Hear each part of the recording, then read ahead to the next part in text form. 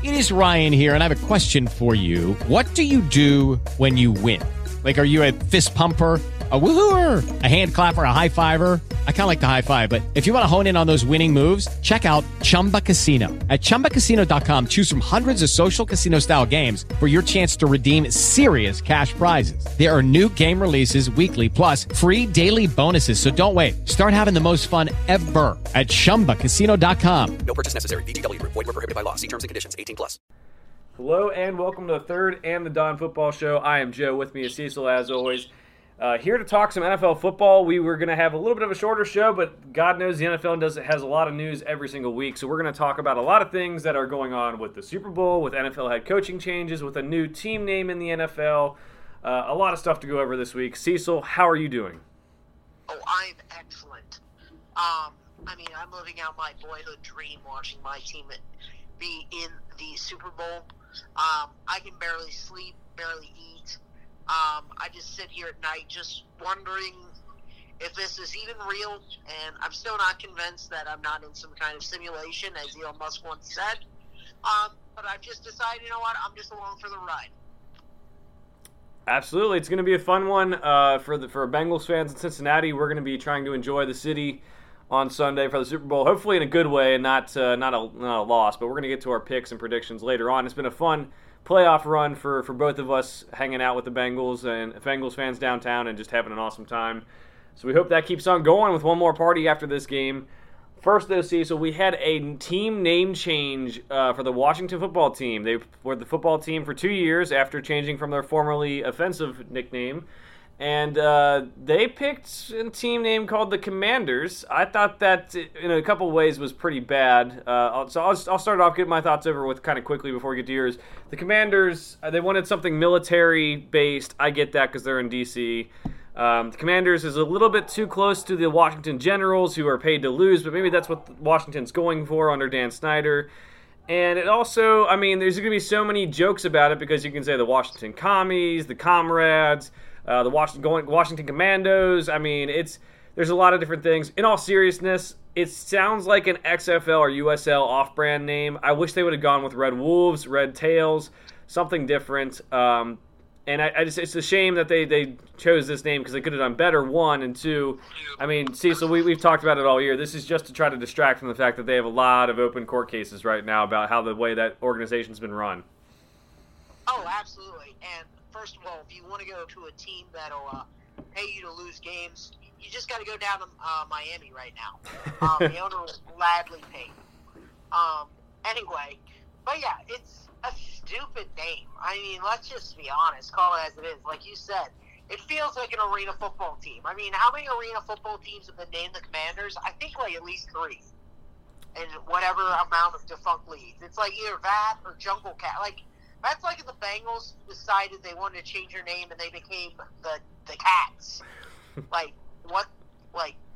No. This is generic and terrible, and took Washington 2 years to come up with what I've seen most of the internet compare it to, and I believe as well, is some kid in college who literally just phoned in his entire project the night before the big presentation, just went, Commanders. It's like, I don't know. They're just trying to pretend they're not the Washington team, we all know, even though they completely are. Dan Snyder, I don't know what the NFL has to do to make that man sell the team, but please do it. Before you just, he's just a problem for every owner. The problem is the owners of the NFL, I guess, have too much power, it seems, for especially stuff like this, but, he's a horrible person. He's a horrible businessman. He's a horrible managing that football team. So please give it up. Please build a new stadium, and you can slap whatever name you want on this team. It's still an absolute mess, like you said. But I was really hoping they go with Red Tails. Something historical for some of the Black World War II pilots that they were called the Red Tails. I thought that would have been really cool. Military plus a mix of it's a very big minority city in D.C., so I think that would have been a cool homage as well. But, they went with bland-ass Washington Commanders. Honestly, I wish they would have gone with the Washington Generals. And that would have just been hilarious. Just the complete A, oversight, or B, someone did it on purpose, which would have been even funnier. But yeah, if I was going to give this a letter grade, I'd probably give it a D, because it's not literally the worst name you could come up with. Like, they're just, I mean, you could continue to call yourself the Redskins, basically. That would have been the only F grade.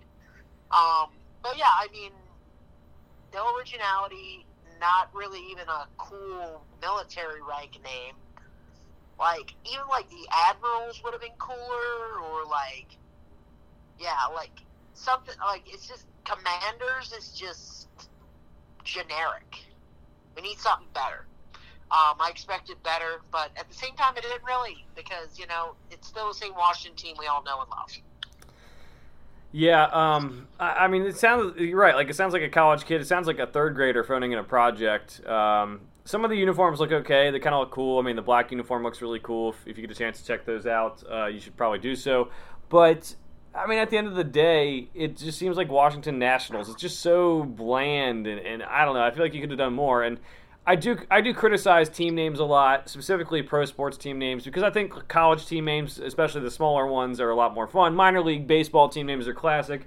It's okay to have a little fun. You don't have to be off-brand necessarily if you have a little fun. You know, and NFL has how many team names that are cats, how many team names that are birds. You could have changed it up with Red Tails or Red Wolves or whatever, and had a really good team name that people really liked.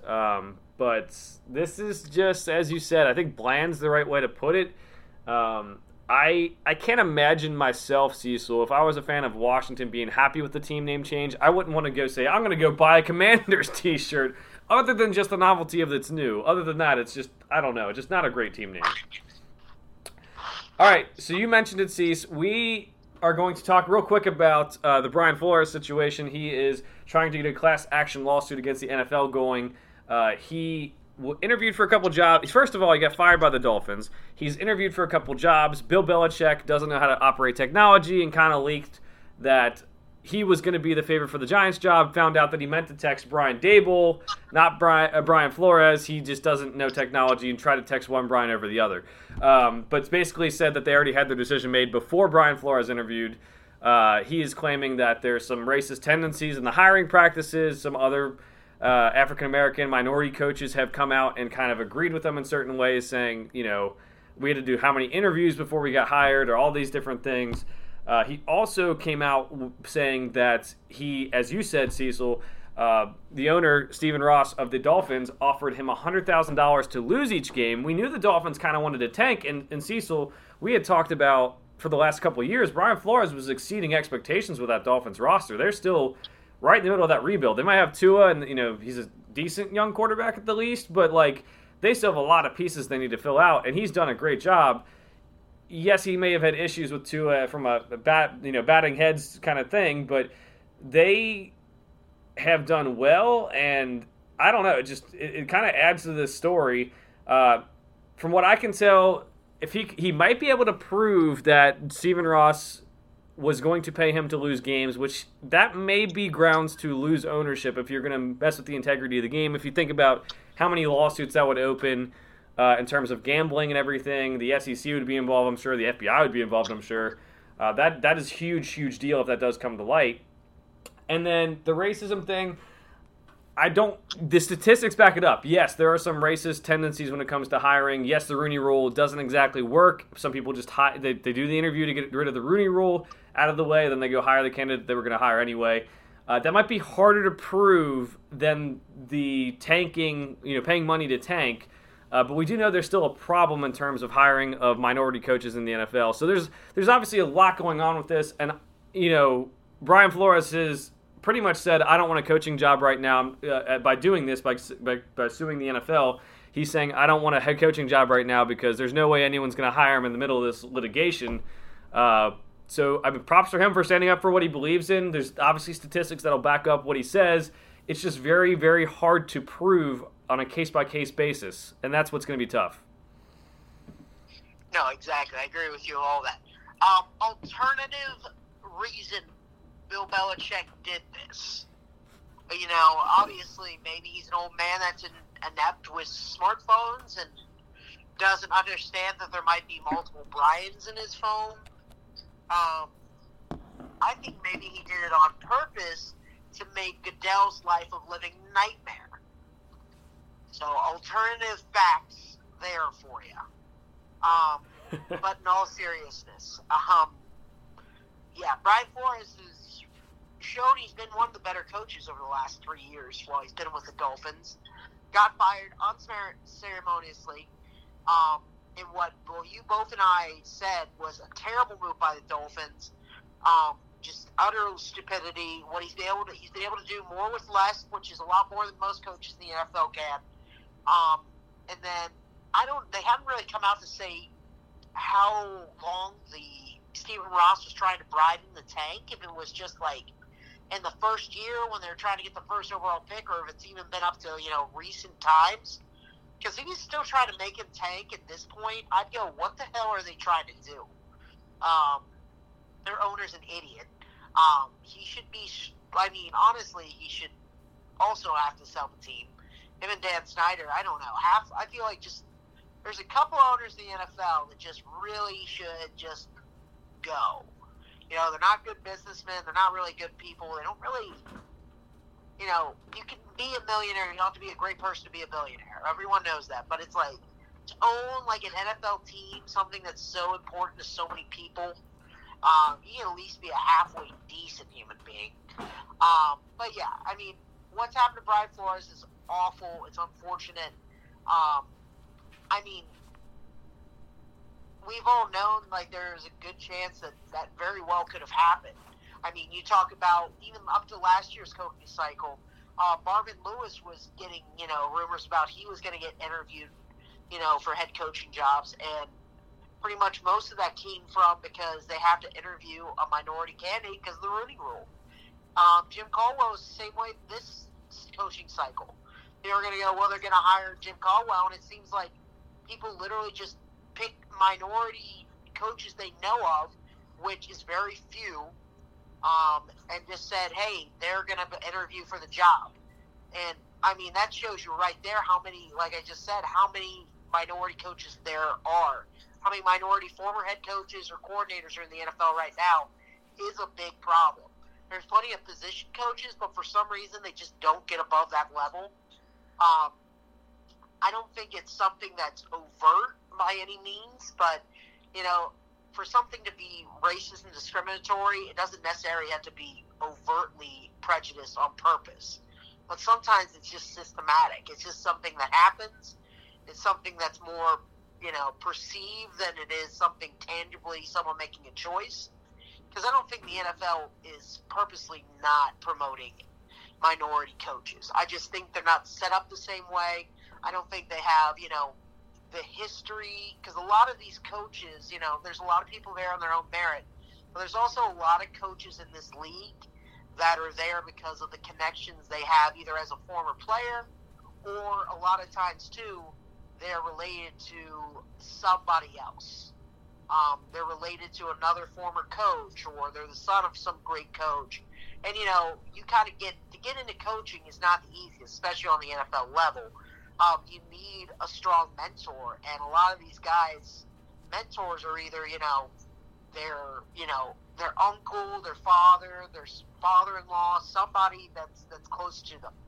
And then, you've got people who are actually, good at their jobs, and a lot of those guys are still good, but there's definitely some nepotism within the NFL.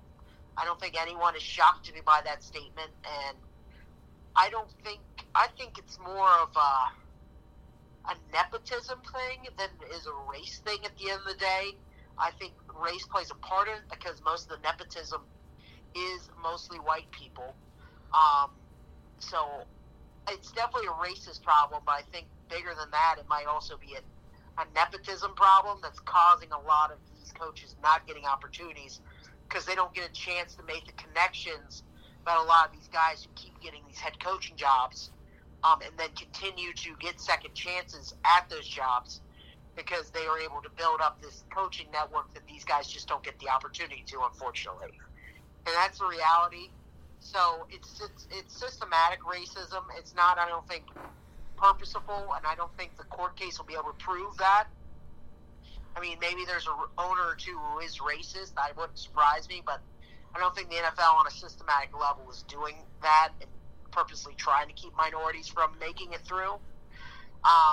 At least I hope not. If they aren't, I mean, who knows? After the John Gruden and Dan Snyder emails, there could be more. I could, maybe the NFL isn't as benevolent as I would hope, or at least, just apathetic and not caring towards one way or another.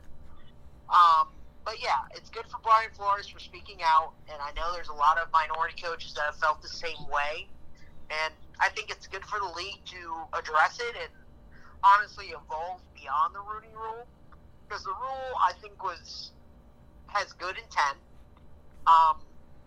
Having to interview a minority candidate when clearly there is a dearth of them in the hierarchies of coaching staffs. But it seems like it's more of a checkbox than it is the actual intent of the rule, which was to give more minority coaches a fair shot at the table and more kind of introduction to, a lot of these organizations and the organization's decision makers. Because let's be honest, there's a lot of interviews, if you're in the corporate world out there in a large company, you don't necessarily always get the job when you interview for it. And sometimes you interview for jobs and it's not always, you may not get that job, but there's still important takeaways you can get from that.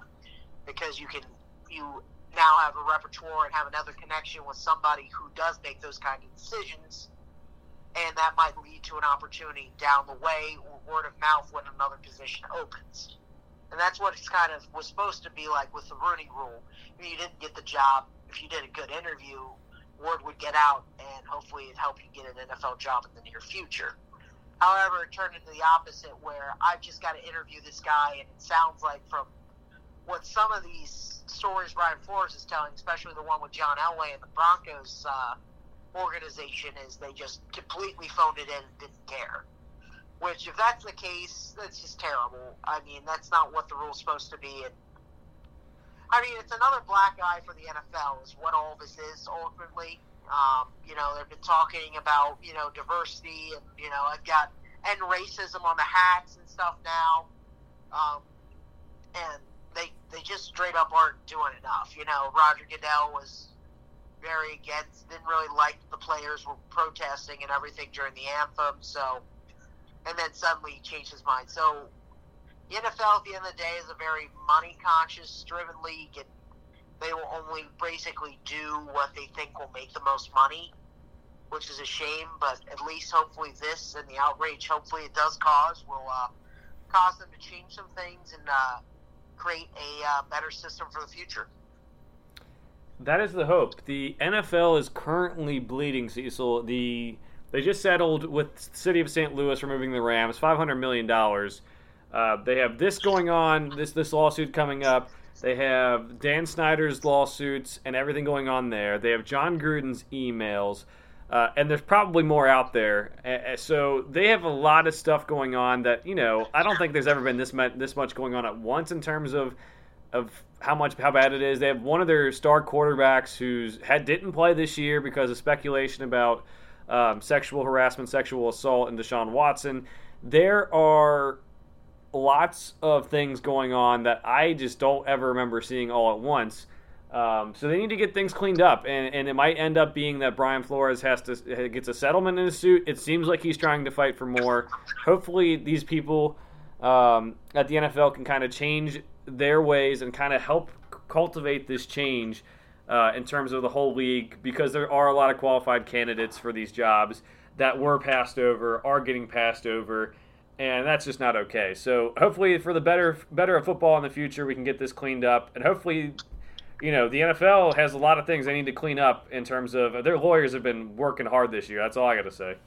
Oh, yeah. I mean, you look at it, it all kind of makes sense, though.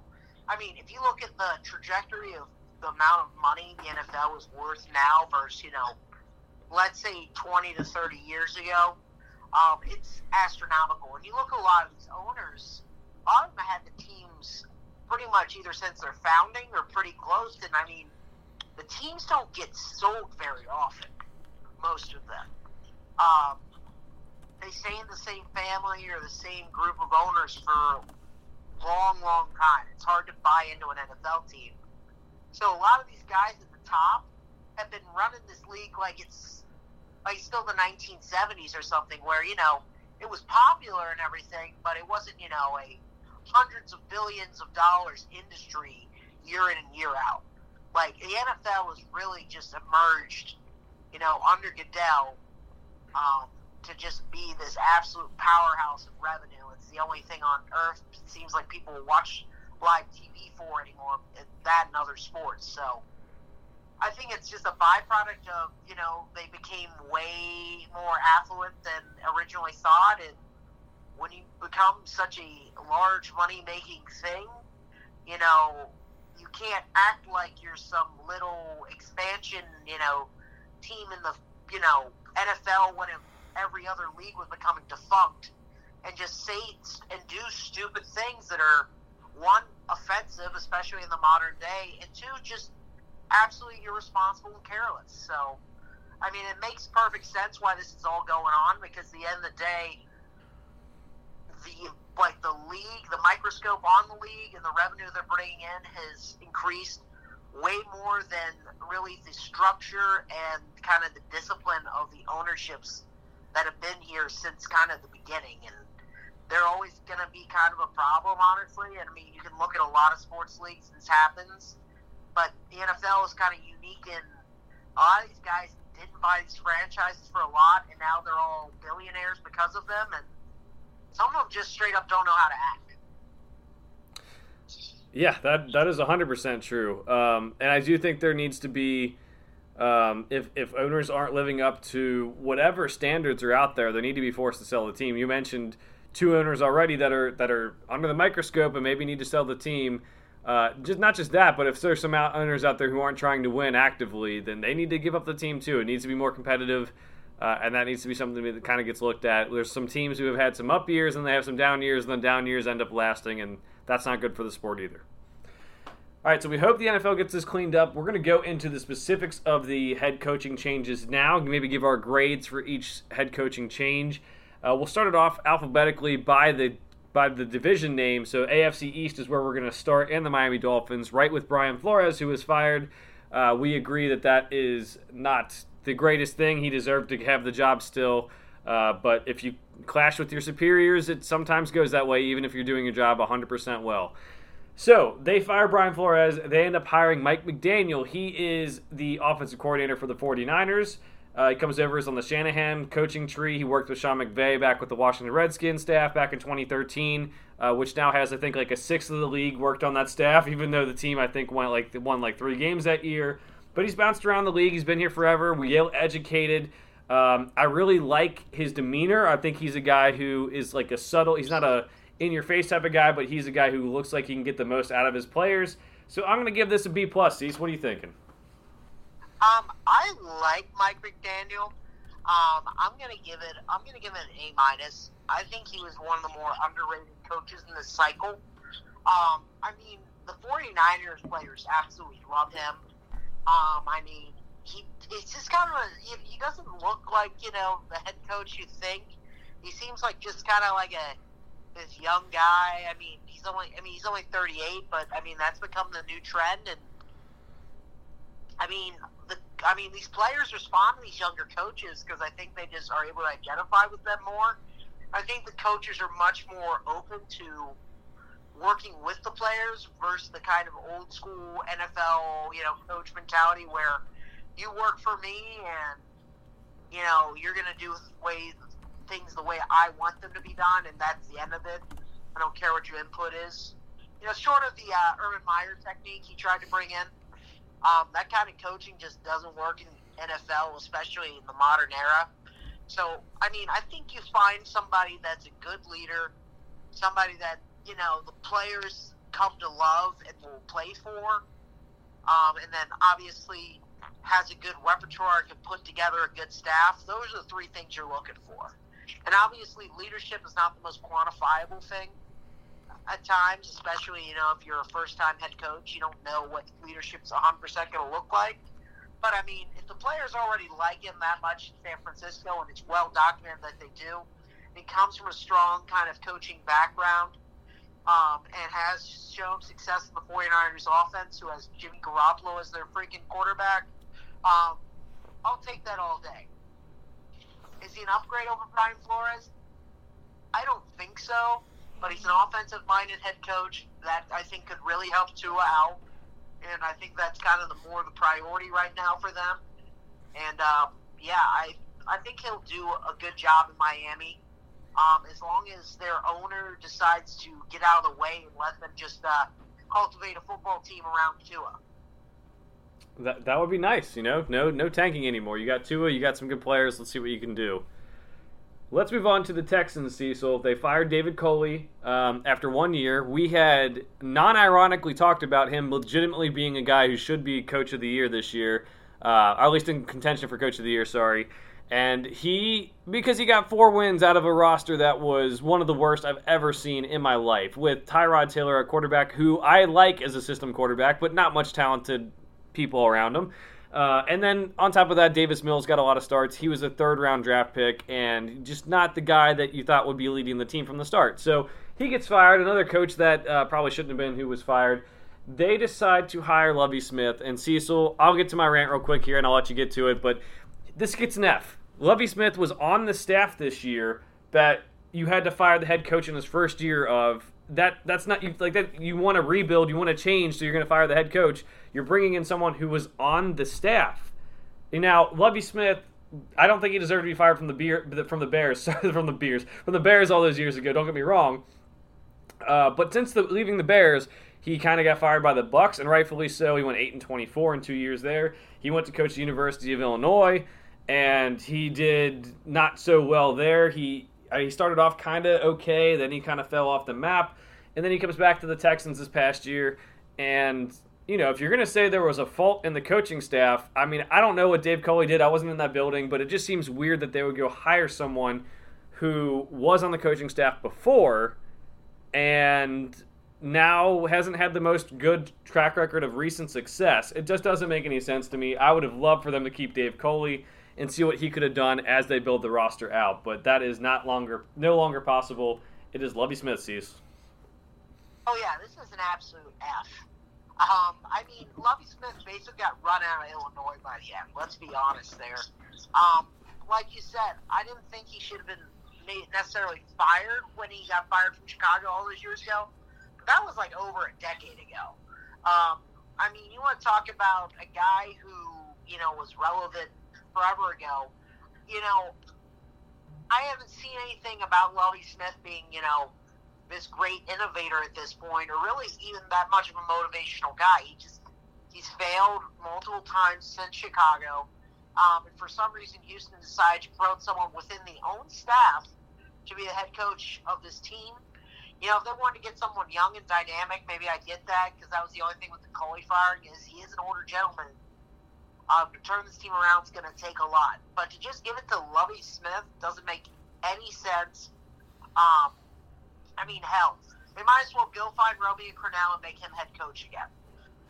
It's basically the same thing. Or, you could find Eric Mangini or, one of these just retread guys who were good for a couple seasons, and then, everywhere else they went, they just, the head coaching jobs, they just didn't work out. So, yeah, it's an absolute F. The Texans are not going to get better with this pick. There's nothing about this that says, hey, I really believe the Texans are in a good spot now, or at least building something. I think they just went, all right, that's not really working.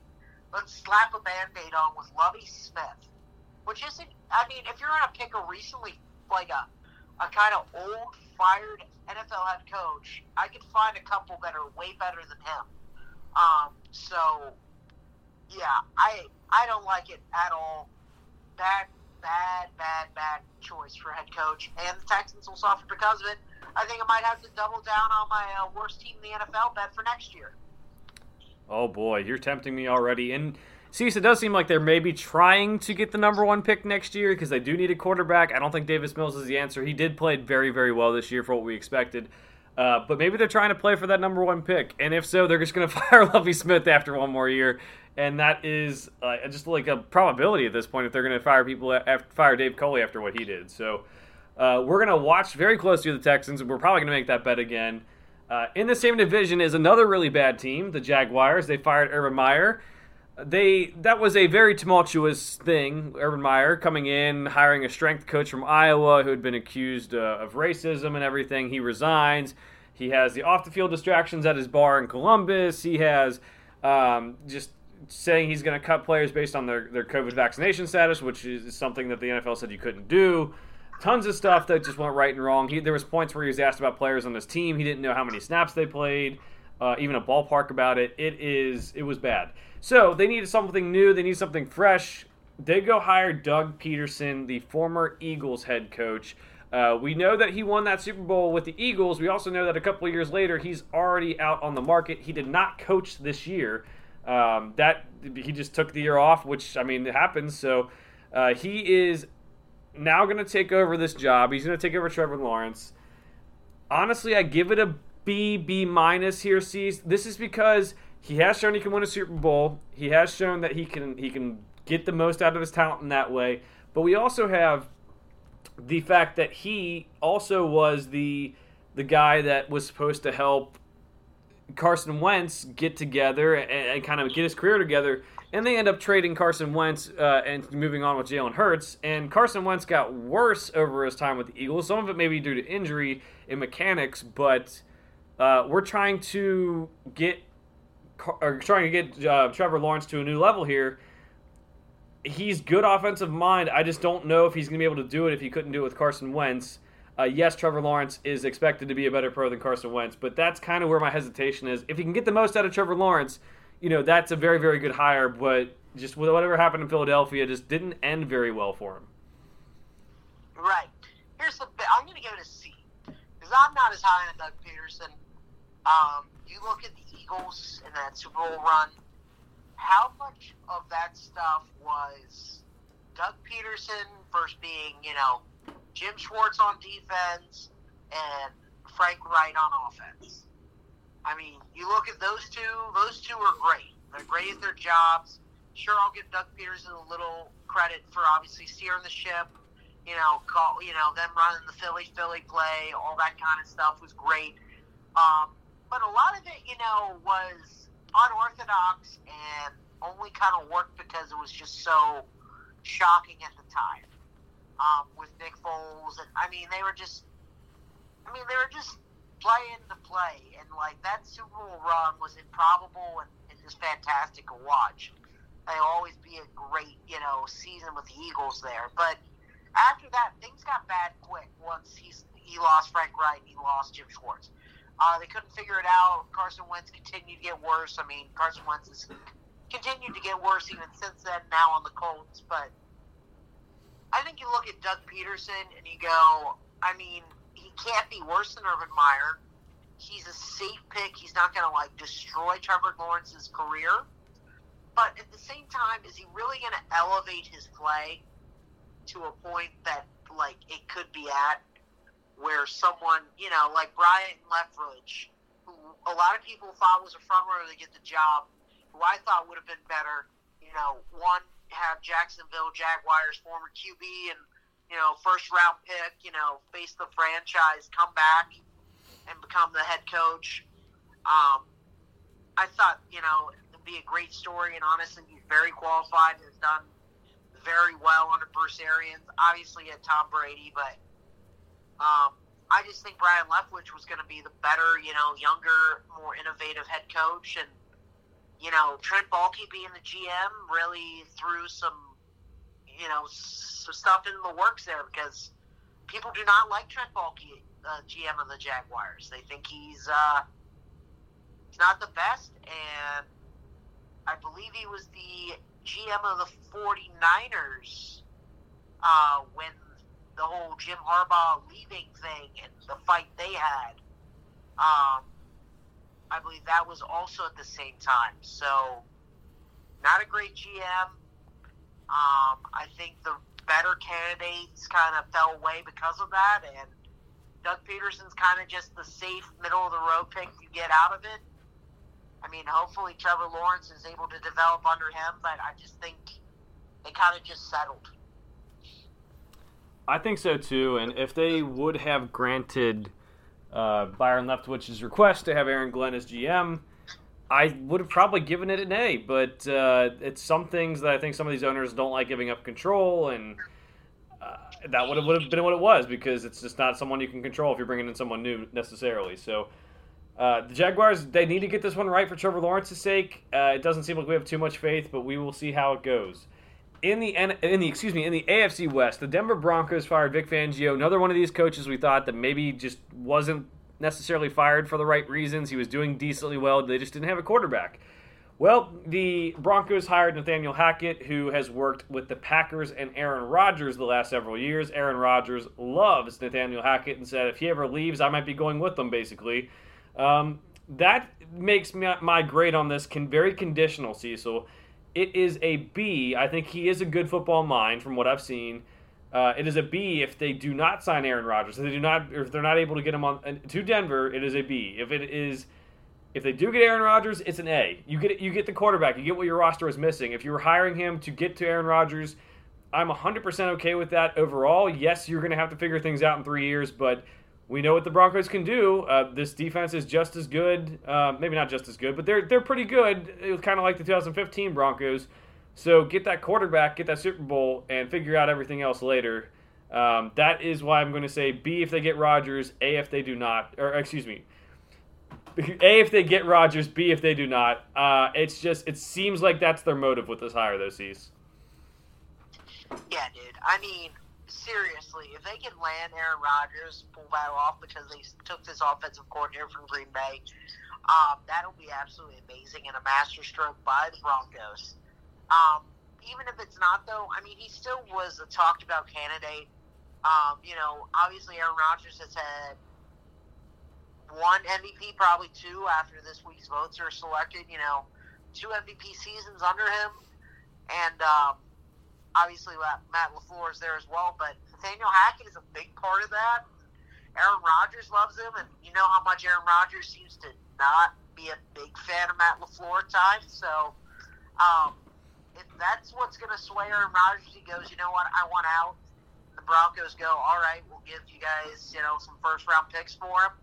I think it's absolutely a masterstroke. And, they're playing 40 chess over there. But, yeah, I mean, we'll see on that. There's a lot of offseason still unfold. But, I mean, either way, I think he'll be a successful head coach in the league just based on, again, being someone the guys of the team enjoy and want to be around, and being part of a successful team, especially one, and be able to work with a player of Aaron Rodgers' caliber, because obviously that makes things easier, but it also gives you perspective and the ability to look at what those guys, kind of those upper echelon Hall of Famer type quarterbacks and players are able to do, and teach that and give advice and mentor other young quarterbacks you get. And talk to them, because you've seen what these other quarterbacks can do, can offer that wisdom and knowledge to help them develop into a better quarterback. Absolutely. This is part of the biggest offseason storyline this year. Will Aaron Rodgers move? Will Russell Wilson move? And this hire might have something to do with it. So it is just worth noting and keeping an eye on this offseason. It seems like the media members are saying it's either Green Bay or Denver. We'll see. We know how, I don't know how to say this, hot and cold Aaron Rodgers runs with the front office. It seems like sometimes it's going well, sometimes it's not. So it's a long offseason. We'll see what happens. It's like a bad relationship, man. They just can't get enough of each other. It's just, it's a toxic relationship. Oh, yeah. All right, we're moving on to the Raiders. We know that John Gruden resigned in the middle of the season due to those emails that came out that was, using misogynistic, racist, all the type of language you don't want to see, sexist language, all of that. So he's resigned. He has a lawsuit against the NFL right now as well, claiming that more people should have had their emails leaked. That's something to keep an eye on too. They have Rich Bisaccia saying coming in and doing a really good job getting them into the playoffs in a very, very tough division. in the AFC West. They got to the playoffs, lost to the Cincinnati Bengals. He is now moving on because they decided to hire someone else, and that person is Josh McDaniels. Yes, he is famous for being the head coach in Denver. Yes, he's famous for yelling at Tom Brady on the sidelines, and he is famous for being Bill Belichick's offensive coordinator at a couple of different stints here. I give this one a C. I do like his offensive mindset. I don't think it's necessarily a Bill Belichick assistant thing that I'm not opposed to, because I do like Brian Flores. But I think he's more of just an offensive coordinator. Just from everything I've seen, it just doesn't seem like he is a head coach. If he does do well, then great for him. I really am happy. But it does seem like he's more of one of those offensive gurus that people like to say, but maybe not the guy that's going to be in charge. I'll give it a C. It's obviously something to look forward to after the John Gruden stuff. They have a lot of decisions to make regarding that roster. But I'll say C+. Yeah, I'm going to give it a B-, just to really spite you. But here's the big thing with Josh McDaniels. I mean, he was one of the hottest coaching candidates when he took the Colts job and then decided he didn't want to do it anymore. And then, he's been with Brady for a long time. He's been under Belichick. He had that stint with the Broncos that didn't go great. And I think, he learned a lot from that experience from what we've heard him talk about. Now, he kind of was trying to be Bill Belichick the whole time instead of being himself.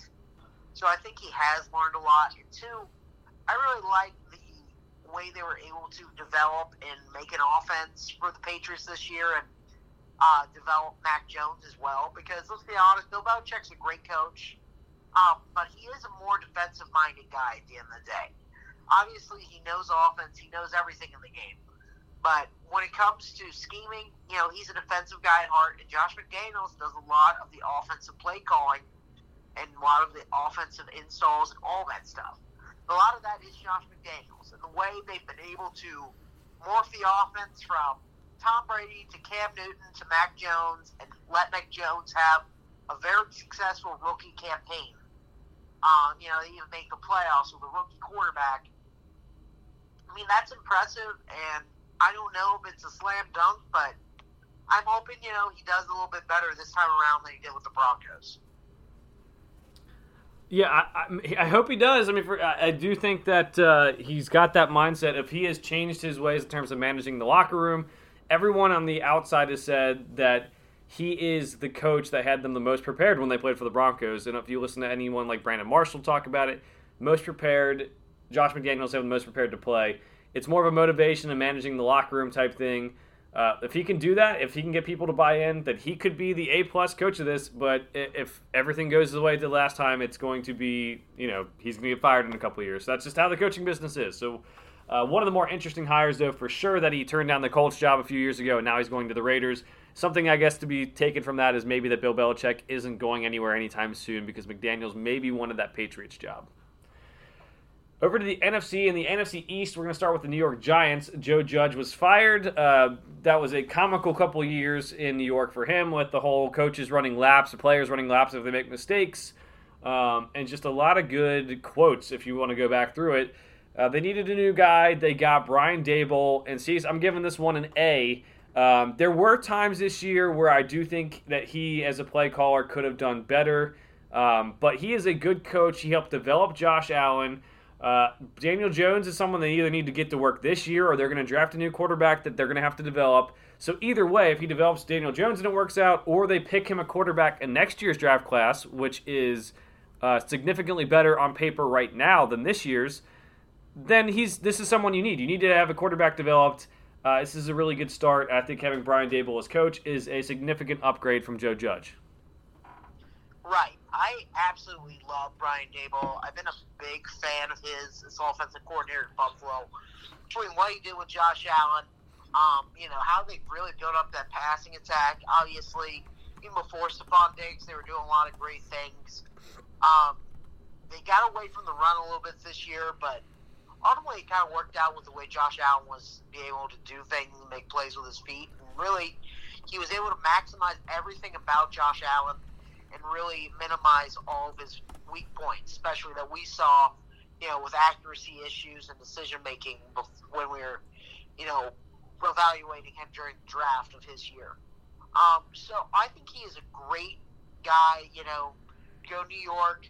The GM was, big, executive for the Bills.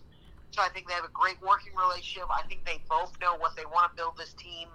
And I think they have a proven track record with the Bills to take the Giants to new heights. I do as well. Excited to see what he can do in New York and for all the, development or change that organization is going to have over the next couple of years. In the NFC North, on the Chicago Bears, Matt Nagy is fired, something we've said for a couple of years that needs to happen. Just seemed to lose the locker room, not be able to develop quarterbacks. And from what's coming out lately, didn't really listen to his players when they told him things were messed up or not going the right way. And that's just something that's not going to work in the NFL. So they have decided to hire Matt Eberflus, who was the defensive coordinator of the Indianapolis Colts. I really do like him as a coach, Cease. He really got the most out of a Colts defense with a lot of unheralded players, from guys who were undrafted to Darius Leonard, who was drafted in the middle rounds of the draft, maybe not expected to have such an impact. He has done a fantastic job. I do wonder about the fit, though, because this is something where when they hired a new coach, I really did want them to get a really good offensive coordinator. They got the Packers quarterbacks coach, passing game coordinator. That wasn't Nathaniel Hackett as their offensive coordinator. I think it's Luke Getsy is his name. I would have liked them to get a better offensive coordinator with them. I know it's technically not, so you're not supposed to grade based on what coordinators are coming with them here. But I'll say it's a B because I like Eberflus so much. But I do worry that the biggest thing that's important is the development of Justin Fields, because they're not going to get one of these big free agent quarterbacks most likely. And you just drafted Justin Fields, you got to get the most out of him. I don't know if Getsy was even really on the radar as like one of these up-and-coming guys that you want to develop your quarterback. So for that reason, even though Eberflus is really good defensively and I think could be a good head coach, there's still some question marks there about why he was hired for this job specifically when Justin Fields is the most important thing to this franchise right now. Oh, absolutely. And when it comes to Matt Nagy, I think anybody could be a better head coach than he was over the last year or so for the Chicago Bears. I think the Bears organization could have literally gotten a cardboard cutout of Mike Ditka, put it on the sideline, and during a giant windstorm, that cardboard cutout would still be a better head coach than Matt Nagy would. I'm just saying. So anything is obviously an upgrade, but I'm going to give Eberflus a C. Because I think the defense of the Colts has done well, but I don't think they've ever really been elite. And, that's what we're kind of looking at these days when it comes to defensive coordinators becoming head coaches in my eyes, because it is such an offensive-driven league. And you look at all these head coaching hires, almost all of them, I think every last one of them, except for this one, have been offensive-minded, because that's where the league is at this point.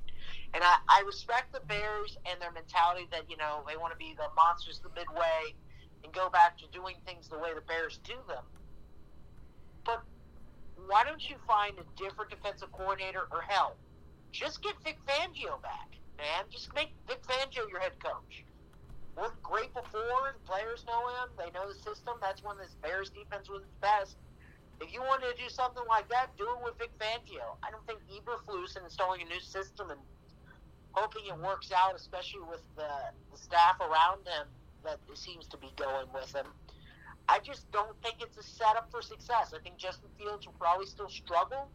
And I think maybe the defense obviously will get a little better with Eberflus, but I don't think it's going to be enough to make up for what they're going to lock up for development at the quarterback position and still in the offense. The wide receiver core, I think Allen Robinson is a free agent this year. He's probably going to walk because he's going to go, I'm getting almost 0 touches a game, it feels like. I just don't really see how the offense is going to develop without an offensive-minded head coach. It's going to be very offense-first mentality. We all know they have the defense. We've seen it for the last 5 years, the Bears. Problem is they haven't been able to do anything on offense, and that's what's been causing them games, and it seems like they just made the same mistake, and if they were going to go that route, that's fine, but I think there were better options than Eberflus if you're going offensive-minded head coach. I mean, I like Eberflus, but I did think that with him was a package of an offensive coordinator like Pep Hamilton, and he's been a guy who's been credited with developing quarterbacks, and I think that's what they're missing. And I've heard that this offseason, I believe on the Pardon My Take podcast, that the Bears owners, the McCaskies, they're like stuck 20, 30 years behind the times. Like, it's a really cool mom and pop shop type of organization, and they care about you and they're good people, but I think what you said about having an offensive-minded coach is something that needs to be said, too, for them especially, is just you got to get with the times, and it seems like the times are offensive-minded, or, kind of like I said, if you're going to get the defensive-minded guy, cool. Make sure you get someone with him who's a good offensive-minded coach if you have a young quarterback. In the same division, Cease, Minnesota Vikings decided to fire Mike Zimmer. He had plenty of years there, and they just never really got to where they wanted to go. There were some great moments like the Minnesota Miracle, but it seemed like things were waning, and they maybe need to rebuild this roster, even though they have been done decently well at certain years. So they decided to hire Kevin O'Connell, a former quarterback from San Diego State, drafted in the third round of 2008 draft. He has been an assistant coach since 2015, shortly after he ended his NFL career in 2012. He's bounced around. He is obviously also aligned with Kyle Shanahan, Sean McVay, worked with them in the past. And he's the offensive coordinator for the Rams, so he will be coaching the Rams in the Super Bowl, and then he will be taking this job. So really cool for him to be able to maybe get a Super Bowl and then get a new job. For this one, I think this is a B for me as well. I know I've been given a lot of Bs, but I think there are just a lot of okay, good hires, but not great. I do like him. He's been an offensive coordinator for 2 years. There's some guys on this list who've only been a coordinator for 1 year, and that's a little bit concerning too. I would like to have them have more experience doing that before they get the head coaching job. But 2 years as offensive coordinator, he's worked with 2 different quarterbacks, Jared Goff and now Matt Stafford. He's had 2 years to learn from McVay as the offensive coordinator. We've seen how it's worked out for the Bengals and Zach Taylor, being a former quarterback / offensive coordinator under Sean McVay in LA. So I'll give it a B. I think the bigger problem here, Cease, is the GM's office and what they're going to do going into the future. Do you stick with Kirk Cousins? Do you figure that out? That obviously impacts the coaching hire and everything, but that is more important than the coaching hire, in my opinion, is figuring out the roster management portion. So that's why I'm going to give it a B. Yeah, I mean, for me, it's a B too. I don't think I'm really super excited about the pick, but I mean, everybody that's come out of Sean McVay so far, I mean, you got Zach Taylor, you got Matt LaFleur, both are, great NFL head coaches right now. One's in the Super Bowl, one was the number 1 overall seed in the NFC 2 years in a row. So, I mean, there's a pretty good dynamic there. Obviously, that doesn't mean everything. Eventually, maybe someone misses. But, he's offensive-minded guy. It's really going to be what kind of staff is he going to bring with him, because honestly at this point I feel like a lot of the staffers for the Sean McVay tree and the Kyle Shanahan tree are kind of all used up, because I mean these guys keep getting promoted out after a year, but who's left to steal from these staffs at this point? Because it seems like every year somebody's getting promoted, so it's not like the whole staff can leave every single time unless you're going to promote somebody. So I do wonder what his staff's going to look like. It'll be interested, again, moving to offense. The Vikings with Mike Zimmer, it just kind of felt stale. He's a defensive guy, he's conservative, and it just felt like they weren't really lighting anything up. They're just kind of just trying to run the ball with Dalvin Cook, and then, I have a feeling Justin Jefferson was there if they absolutely had to throw the ball. But now I think this will be a great mentality change. Is Kirk Cousins going to get better? I don't think so. I think Kirk Cousins is going to be Kirk Cousins from here on out. But I think they'll take more chances downfield, which I think will be better for Justin Jefferson. And I think they'll try to get Dalvin Cook even more involved than he already is. So ultimately, I think the weapons around Kirk Cousins will get better after this. And I think the defense, will just stay where it's at, maybe get a little better, just get a new coordinator in there and everything, a new staff. But yeah, overall, only time's going to tell with this one, just like it did with the last couple times that someone's lost the Sean McVay coaching staff. It doesn't really seem like it's going to be set up for success because we don't really know that much about these guys. So only time will really tell what it looks like. That is very, very true. I'm sure we're going to look back on this podcast in 2 years and be like, what were we thinking? But that's how it comes with this territory. The next head coach, Cecil, the head coaching job that is open that was filled, the New Orleans Saints. This was more unexpected. We talked about it on the last pod we had. Sean Payton decided to step away kind of unexpectedly, and they hired Dennis Allen, who was the defensive coordinator. He's a longtime Saints assistant.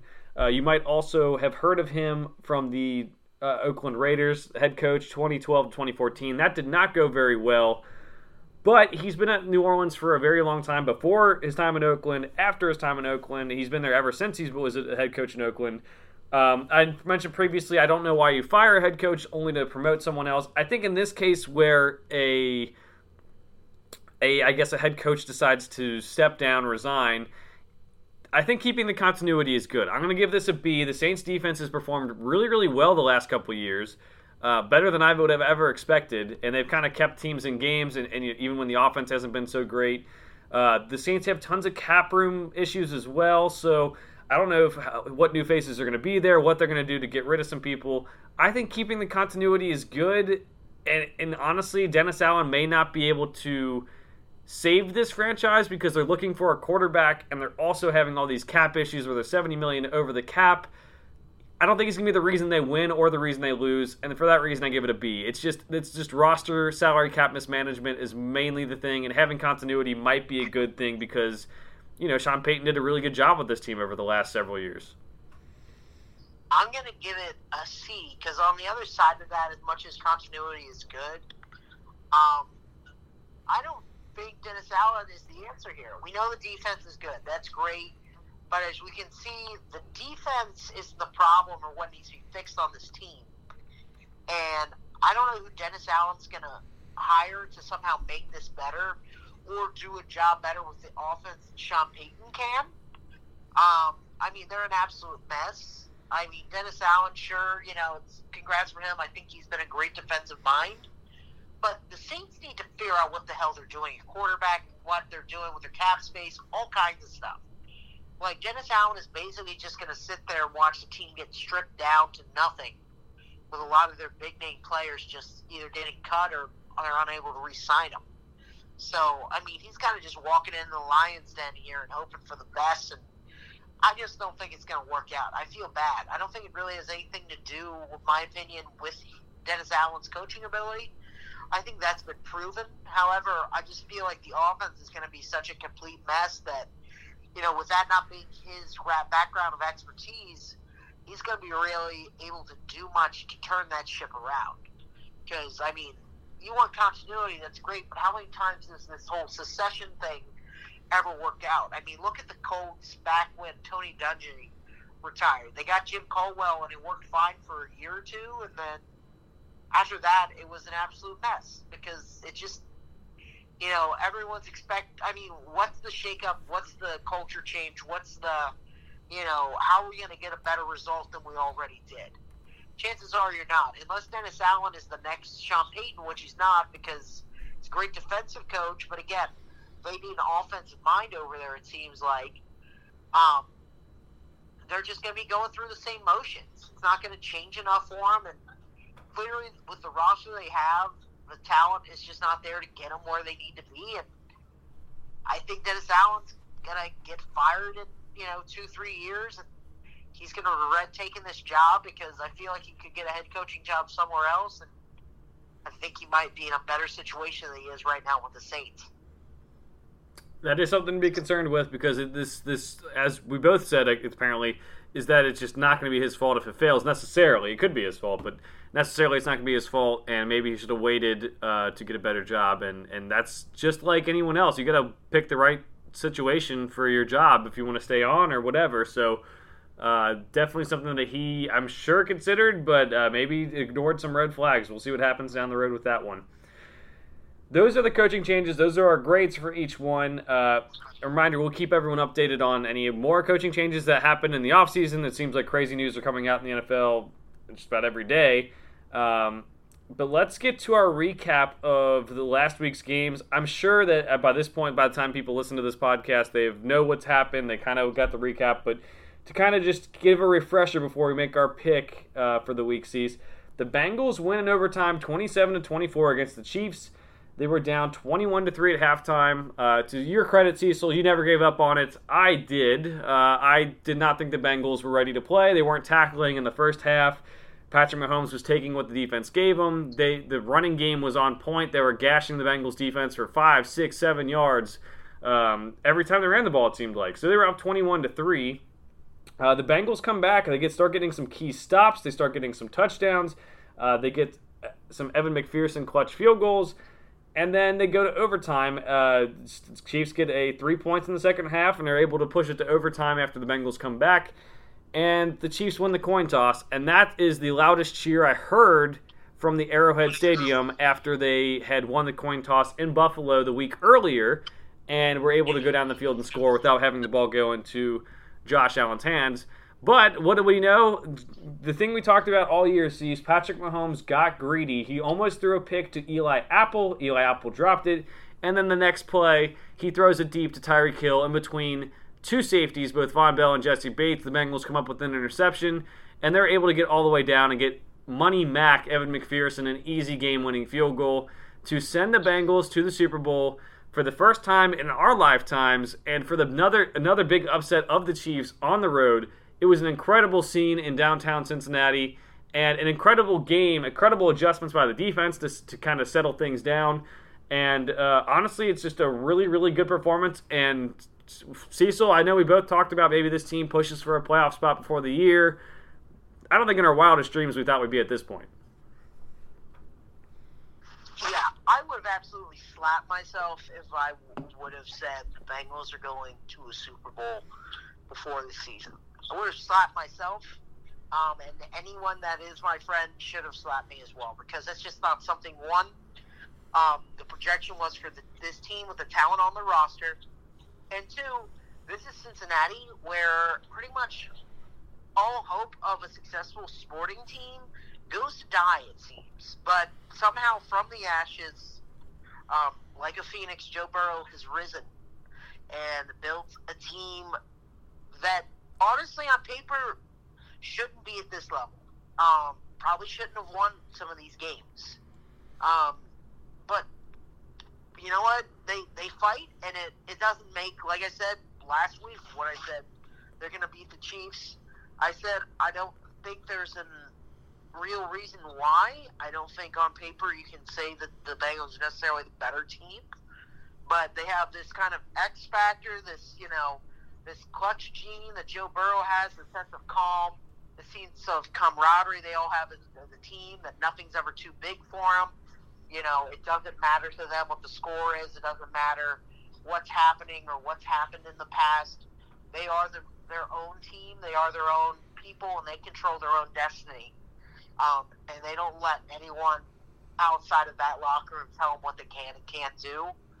And I think that's something you can't necessarily equate, and something that's really one of the most important things of all, especially when you look at championship teams, that isn't measured, that isn't talked about, is, they control their own narrative, they believe in themselves, and they never let anything get in their way, or just, because how many teams have we seen in the playoffs that are in that situation? It's 21-3, and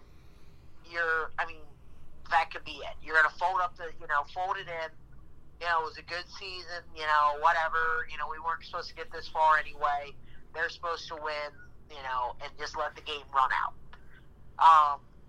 This is the ultimate tale of two halves, and really it starts with the end of the second half with just a boneheaded play by Patrick Mahomes and Tyreek Hill.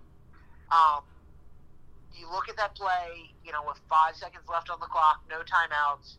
They throw it in play, not close to the sideline. Tyreek Hill decides he's going to try to make a hero play to sprint towards the end zone. And a lot of times in space, Tyreek Hill can do a lot of things. A lot of things that a lot of receivers cannot in this game. And there's someone that might be able to make that in the end zone. It's probably Tyreek Hill. But that's still not playing smart football.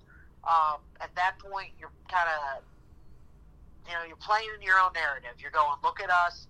We're going to go up 28 to 10 at half, and be up 18 points, and we're going to absolutely dominate this game. And they should have Tyreek Hill should have seen him wasn't there and run out of bounds. They should have kicked the field goal. Or Pat Mahomes should have thrown it through the goalpost and kicked the field goal. Instead, they don't come away with any points at all, and they leave the door open for the Bengals. An 11-point deficit after everything that happened in that first half. All the Bengals talked about it too. They went into that locker room going, we can win this game. We were down 14 points last time at half. Now we're down 11. They get the ball back first. Let's go out there and score. This game is, a possession away, And a lot of that, too, with that last play, if you think about it, another stupid thing that happened earlier in the game, and I know a lot of people want to not talk about time management and with coaches because it's boring and all that, but Andy Reid called a timeout and then called a challenge on the same play. So if we can all think about that for a second, but by the rules, he had to pretty much give up his timeout, even though the challenge was right, because he called a timeout before he called the challenge. Because I don't know if it was they wanted to look at something or he just wasn't thinking or what was going on. But basically, Andy Reid mismanaged right there. And I'm not going to say Andy Reid is a bad coach, anything like that. He's a great coach. He's been a great offensive mind. What he's done with the Kansas City Chiefs is unbelievable with Patrick Mahomes.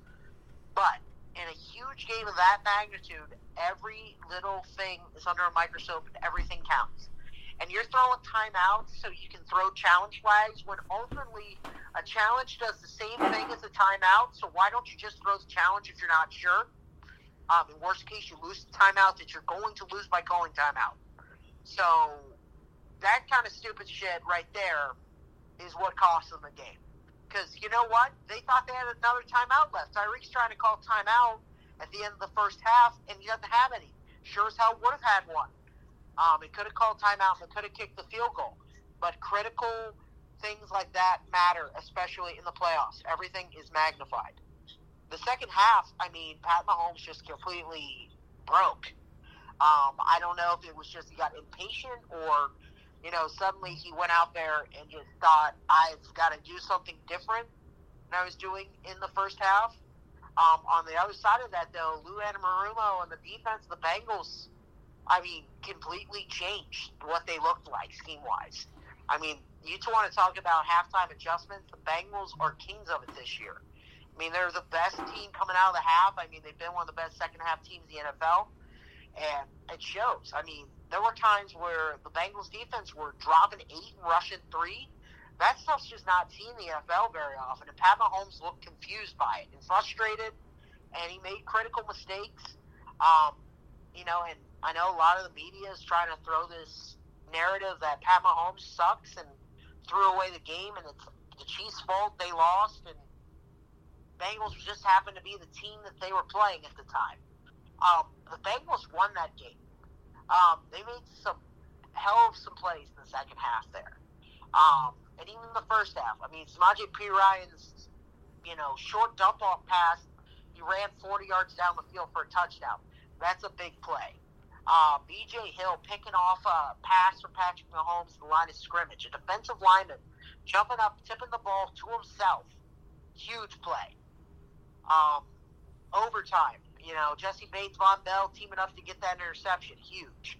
Sam Hubbard getting back-to-back sacks on a drive at the end of the fourth quarter where Kansas City scores a touchdown.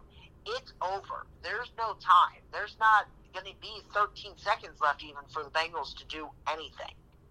And what do?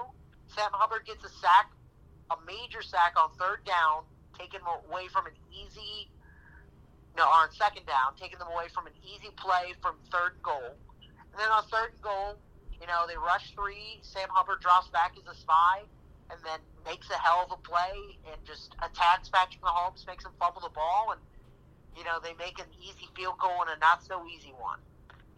And then when you go to overtime, you want to talk about a team that just walked in there with supreme confidence and then did not execute. It was the Kansas City Chiefs. I've never heard a crowd yell so hard for winning a coin flip. And obviously, I know who the Chiefs are.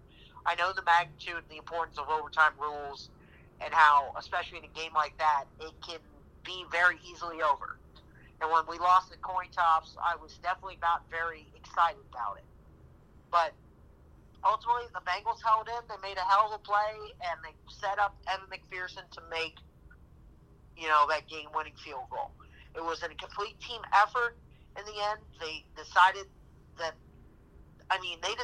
they wanted it more than the Chiefs. And in the playoffs, that's what it comes down to a lot. Is just who is willing to put in the effort, who is willing to make plays and play harder than they ever have to get to the level that they need to. Because that's what winning a championship's about. Winning a championship isn't always about having the best roster on paper. It's not about having the flashiest players, the flashiest name, or what you did in the regular season. It's about digging deep down, making plays where it counts on the biggest stages, and being able to execute and not crack under the pressure. That's what the Bengals were able to do, and the Chiefs just couldn't handle it, and that's why they lost the game.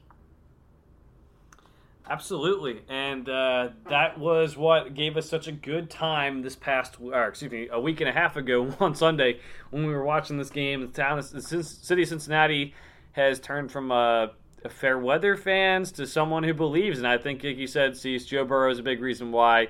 The way the offensive lines played throughout the playoffs, this was their best game, by the way, but the way they played throughout the playoffs, they have no business being there, but they believe in each other, and that is a culture change that I think deserves a lot of credit, Zach Taylor deserves a lot of credit for, but so too does Joe Burrow. Ultimate belief in his guys, and this 2019 LSU team, man, they leave LSU, and LSU gets really bad after the next couple of years after that. A couple of them are now up in Cincinnati, whether it's Joe Burrow, Jamar Chase, Thaddeus Moss, Tyler Shelvin, and they are very supportive of one another. They pick each other up. They have ultimate confidence, and I think that culture change has really, really helped in that regard and helped them think that they can beat anyone on the field, which they have done by beating the Chiefs over these last several weeks. Beating the Chiefs, winning the playoff games, that has been incredible. All right, the other game. We were celebrating, so we missed a lot of the first quarter of the 49ers and Rams. Didn't really matter. They didn't score in the first quarter. But the Rams were able to get the white whale. The 49ers have been one of the biggest thorns in their sides for the last couple of years. They're down 17-7. It's looking kind of bleak. Matt Stafford steps up when it's clutch time again. Very happy for him to have these moments so people can stop doubting how good he is of a quarterback. They're able to come back and win 20-17. Cooper Kupp has 11 receptions for 142 yards, 2 touchdowns, showing again why he's the best receiver in the game this season. If you want to argue Devonta Adams best receiver overall, I 100% get that. But Cooper Kupp, best receiver this season, had one of the best receiving seasons of all time. His chemistry with Matthew Stafford is unparalleled, besides maybe than other Joe Burrow and Jamar Chase. But this was a good team effort. They saw some leadership from Aaron Donald on the sidelines, telling his defense to dig in, that they needed to play better, and it has shut down the 49ers in the fourth quarter, which they did. They scored 0 points. And, the Rams are able to advance. They went and sold out to win a championship, and now they're going to get their chance to do so. No, they came up with some huge plays in the fourth quarter there. You look at this game, and, the 49ers were doing what they normally do. Making plays with Deebo Samuel and George Kittle. Brandon Ayuk actually got involved in this game, which was surprising. And, Jimmy G didn't do anything amazing. They were just playing smart, conservative, controlling the time of possession.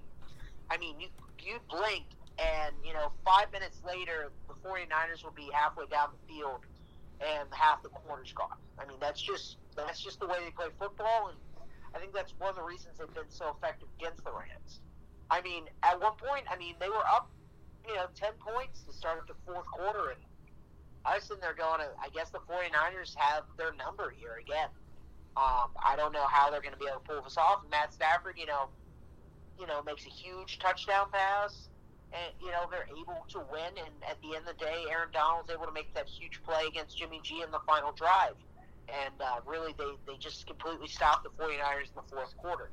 So, I love Matthew Stafford and how he's able to change the narrative on himself after so many years of heartache for him. It's great they've been able to do this. What Cooper Kupp has been able to do, despite all odds, despite of everything it took for him to even get to this level in the NFL, to have this kind of season is unreal. I mean, there's a lot of things to like about this Rams team. Aaron Donald is a great all-pro player, Hall of Famer. Even right now, he retired tomorrow, he would be an Hall of Famer, absolutely. I mean, you have Von Miller on this team now. Jalen Ramsey is a great quarterback. Not maybe the most likable human being on earth, but he is damn good at playing that position. And they went for broke this season, and they made it to the Super Bowl, which is the ultimate goal. That's what you dream of, you hope for, when you put everything on the table. Because they gambled everything. They gambled their entire future away for this shot. So, I mean, they made a Super Bowl, and if they can win it, it's all worth it. If they don't win it, we don't know what's going to happen. But at the end of the day, Matthew Stafford came up clutch, and Jimmy G did not. And like we've talked about a lot, when it comes to the playoffs, it comes to who has the better quarterback and who blinks first, and the 49ers just did not have what it takes. Yeah, and they've already had decisions to make. I mean, in terms of, like, Jimmy Garoppolo's already coming out saying that he thinks he's going to be traded. He hopes he goes to a winning culture and everything. That seems to be the future is Trey Lance, and maybe that's a way they can win these NFC Championship, Super Bowls, whatever you want to call it, late in the season games, is having someone like Trey Lance develop. We knew Jimmy Garoppolo maybe was not the greatest quarterback in the playoffs. We'll see where he possibly ends up. But for the Rams, you're right. If this one Super Bowl can make it all worth it for all of what they did, all of what they bought into. But we get the Rams against the Bengals in the Super Bowl season. Super Bowl 56. We have Andrew Whitworth versus his former team. Zach Taylor versus his former team and former head coach. His head coach when he was the offensive coordinator. Some pretty good storylines, some pretty good uniforms for both teams. They have I think it'll be a good uniform game with the black uniforms for the Bengals and the white for the Rams. This will be in LA. The Rams are playing in their home stadium. Obviously, the tickets are sold to everyone, so it won't be a home field advantage in terms of noise, but still nice to have the home stadium field and not have to worry about all the travel accommodations that the Bengals players have to as well. So here we go, Steez. The last game we're going to pick of the year. We have the Los Angeles Rams and the Cincinnati Bengals. The Rams are favored by 4.5 points. Again, home stadium. They're not technically the home team, but they're in the home stadium. And it should be, from all accounts, it looks like it's going to be a really good Super Bowl. Oh, absolutely. I mean, it's going to be the greatest Super Bowl of my lifetime, regardless, because the Bengals are in it. But, I mean, there's a lot of good storylines, which you always hope for with the Super Bowl matchup. It's two teams that really haven't played each other, so that's going to be interesting, too. We don't know what the matchup's exactly going to be because we haven't seen it. We've got Jamar Chase versus Jalen Ramsey out there. Aaron Donald versus the entire Bengals offensive line. Are they going to be able to hold him at all? Matthew Stafford, is he going to be able to keep it together in the biggest game of his life? Joe Burrow, who seems like no matter what happens, will stay calm and have a shot to win. I mean, he already won a national title. Can he win a Super Bowl? Basically, after a year of starting in the NFL, after a short rookie year. There's storylines galore. I'm going with the team of destiny. It feels like. It seems like no matter what happens, the Cincinnati Bengals can win and will win. Seems like nothing phases them. Unless the Rams are going to blow them out, which I don't think is going to happen by any means. I think the Bengals have a shot to win this game in the fourth quarter.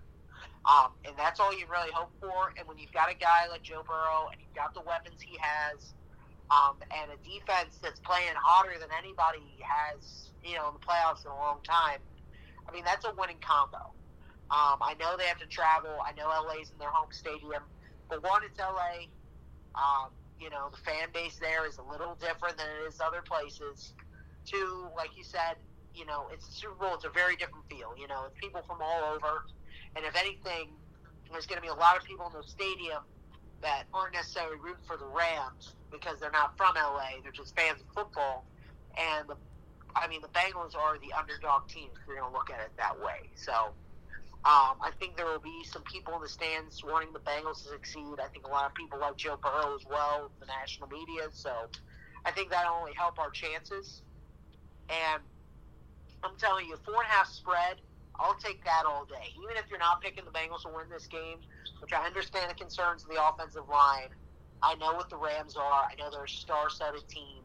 I know there's a lot of reasons they can win this game.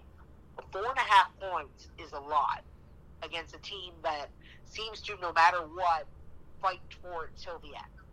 So unless you think the Bengals are going to lose by over a touchdown, which I don't think so, I think they're going to be in it till the end. They've got Evan McPherson, who seems like he can make a field goal from anywhere, 52, 55, whatever, he'll make it. You've got great offensive weapons. And, the Rams have struggled every once in a while, and Matt Stafford can make a turnover or two. So, if this line keeps going up higher, please do. Because, if it gets higher, I'm just going to have to hammer that even more than I'm already betting on the Bengals to win the Super Bowl. Because it's just going to be easy money at that point. So, give me the Bengals to win. Obviously, give me the points with them, 4.5. Just let that keep going up and let the narrative keep going. The Bengals, are a huge underdog team because, at some point, I don't know how you can keep upsetting people and keep everyone saying they don't have a shot because, they just straight up don't care. You can tell them that they have no shot of winning, that they weren't supposed to be here. They go, what's your point? We're here, and they're not here just going, good golly, it's great to be in the Super Bowl. Isn't this fun? They're going, the hell with that. We're here to win the whole thing.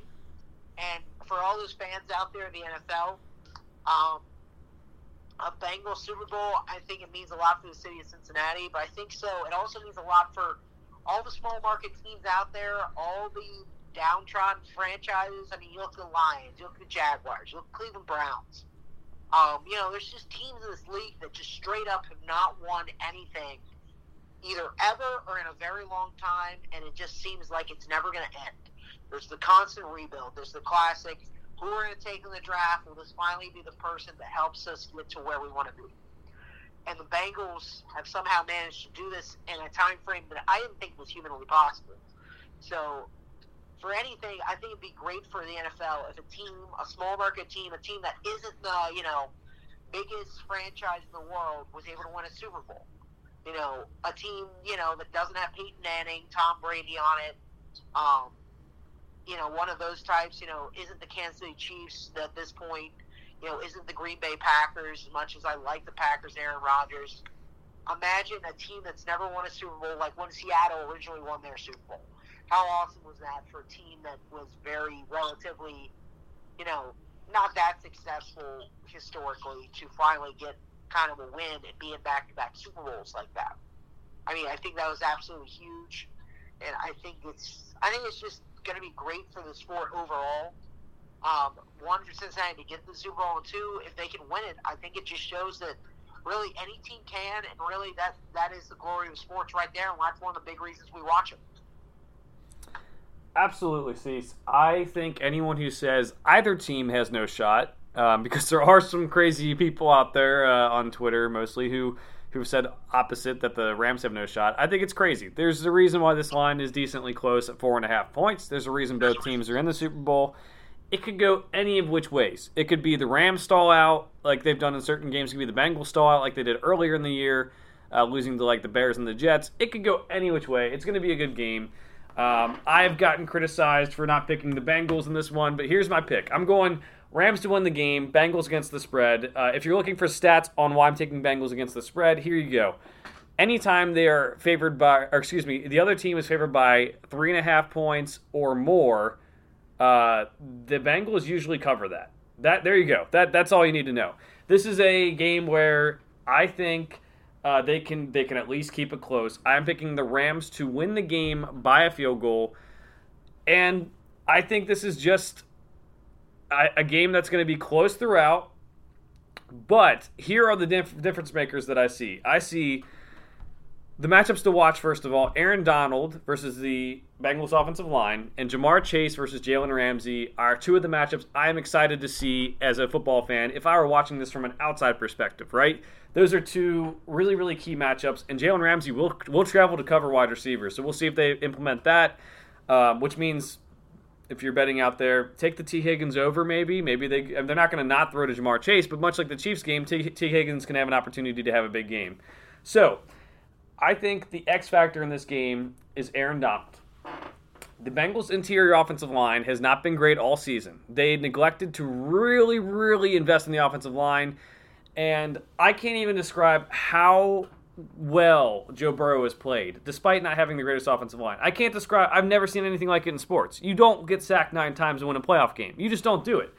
I don't think I've ever seen a quarterback play the way he plays. The pocket presence, the taking the sacks, the big plays. He doesn't have the biggest arm. He's not the most athletic, but he has those intangibles. I don't know if that is sustainable. I think what he's done so far is incredible, and I've never seen anything like it. Against Aaron Donald, things might be different. Aaron Donald is the best defensive player in the league since Lawrence Taylor, and maybe of all time. For what he's done from an interior defensive line perspective, it is crazy. The Bengals have had 2 weeks to prepare. I really, really do hope they prepared and just know where he is at all times. If they decide to double him, now they have Von Miller, who's looked way, way better since getting healthier and healthier later in the season. They have Leonard Floyd, who can also get after the quarterback. That is my concern. Not that Burrow can't handle the pressure, because he has that pocket presence and he can use his legs to scramble like we saw in the Chiefs game.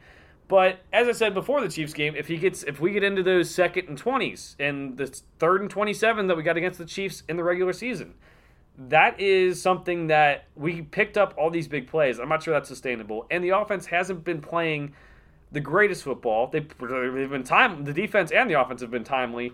But we need to get in the end zone and get in the end zone early. So, offensive play calling was an issue against the Chiefs. We ran the ball on way too many first downs in the first half. Just how it goes. It's something that we've noticed all year. And then they open up the playbook in the second half and they come back. They need to keep their foot on the gas from play one. Open up the playbook. Do not just sit there and say we need to establish the run and run on 9 to 10 first downs in the first half. Make it more 50-50, just change it up a little bit. That would be a lot nicer than 9 out of 10 times running. So that to me is what I'm looking for. There's so many different ways this game could go because of all these factors. But I'm going Rams because I think Aaron Donald and that defensive front, can really give the Bengals a hard time. I am hoping that I am wrong. But I do think that's going to be the difference in the game. I still to this day, I believe the game is won in the trenches. And I do love everything that the Bengals defensive line has done. I do like that the Bengals offensive line has fought, but at a certain point, I think it's going to catch up to you, and I think the Rams are the perfect team to exploit that weakness. So, I would love to be wrong. I've been told that I'm the only person in Cincinnati picking the Rams. That is fine. It's my job to try to just tell how I think the game is going to go. That's just how I think it's going to go. And if Joe Burrow wins, honestly, again, it's the most incredible thing I've ever seen from a quarterback. It really is. I don't think I've ever, Aaron Rodgers putting the team on the back before with his incredible throws. Really, really cool. But doing this without the offensive line that Joe Burrow has, getting these big scrambling plays and getting out of the pocket, I think everyone loves Joe Burrow now. I still don't think he gets enough credit for what he's done. This is a complete overhaul of a team from last year, all because he's healthy and he has some playmakers on the outside, and the defense they invested in free agency. So, Rams win by a field goal. I'll be happy to be wrong, but I do think, Cecil, this will be one of the best Super Bowls we've seen. I know the last time the Rams were in the Super Bowl, it was one of the most boring with the Patriots-Rams, but this is a different feel. We got Stafford on the Rams now, so that offense is high-powered. We got the Bengals underdog mentality. We got the weapons that they have.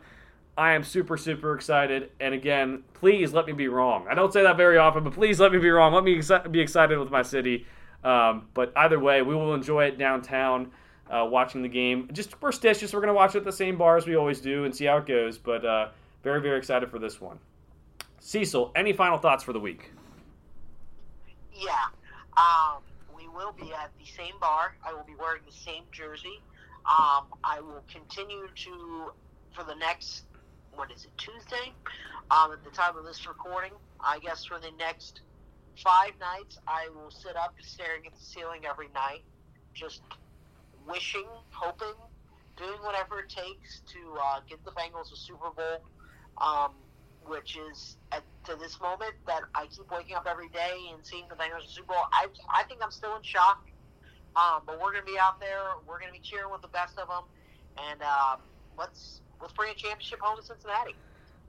Oh, God, please let us have this one. Okay, so we are excited for that. We will be excited to watch the Super Bowl. Make sure to follow us on Twitter and see all our reactions, see the cool, I guess if the Bengals win, see the cool reactions we have downtown. And please, nothing that we do on Sunday night could be held against us in the court of law. That is a fact.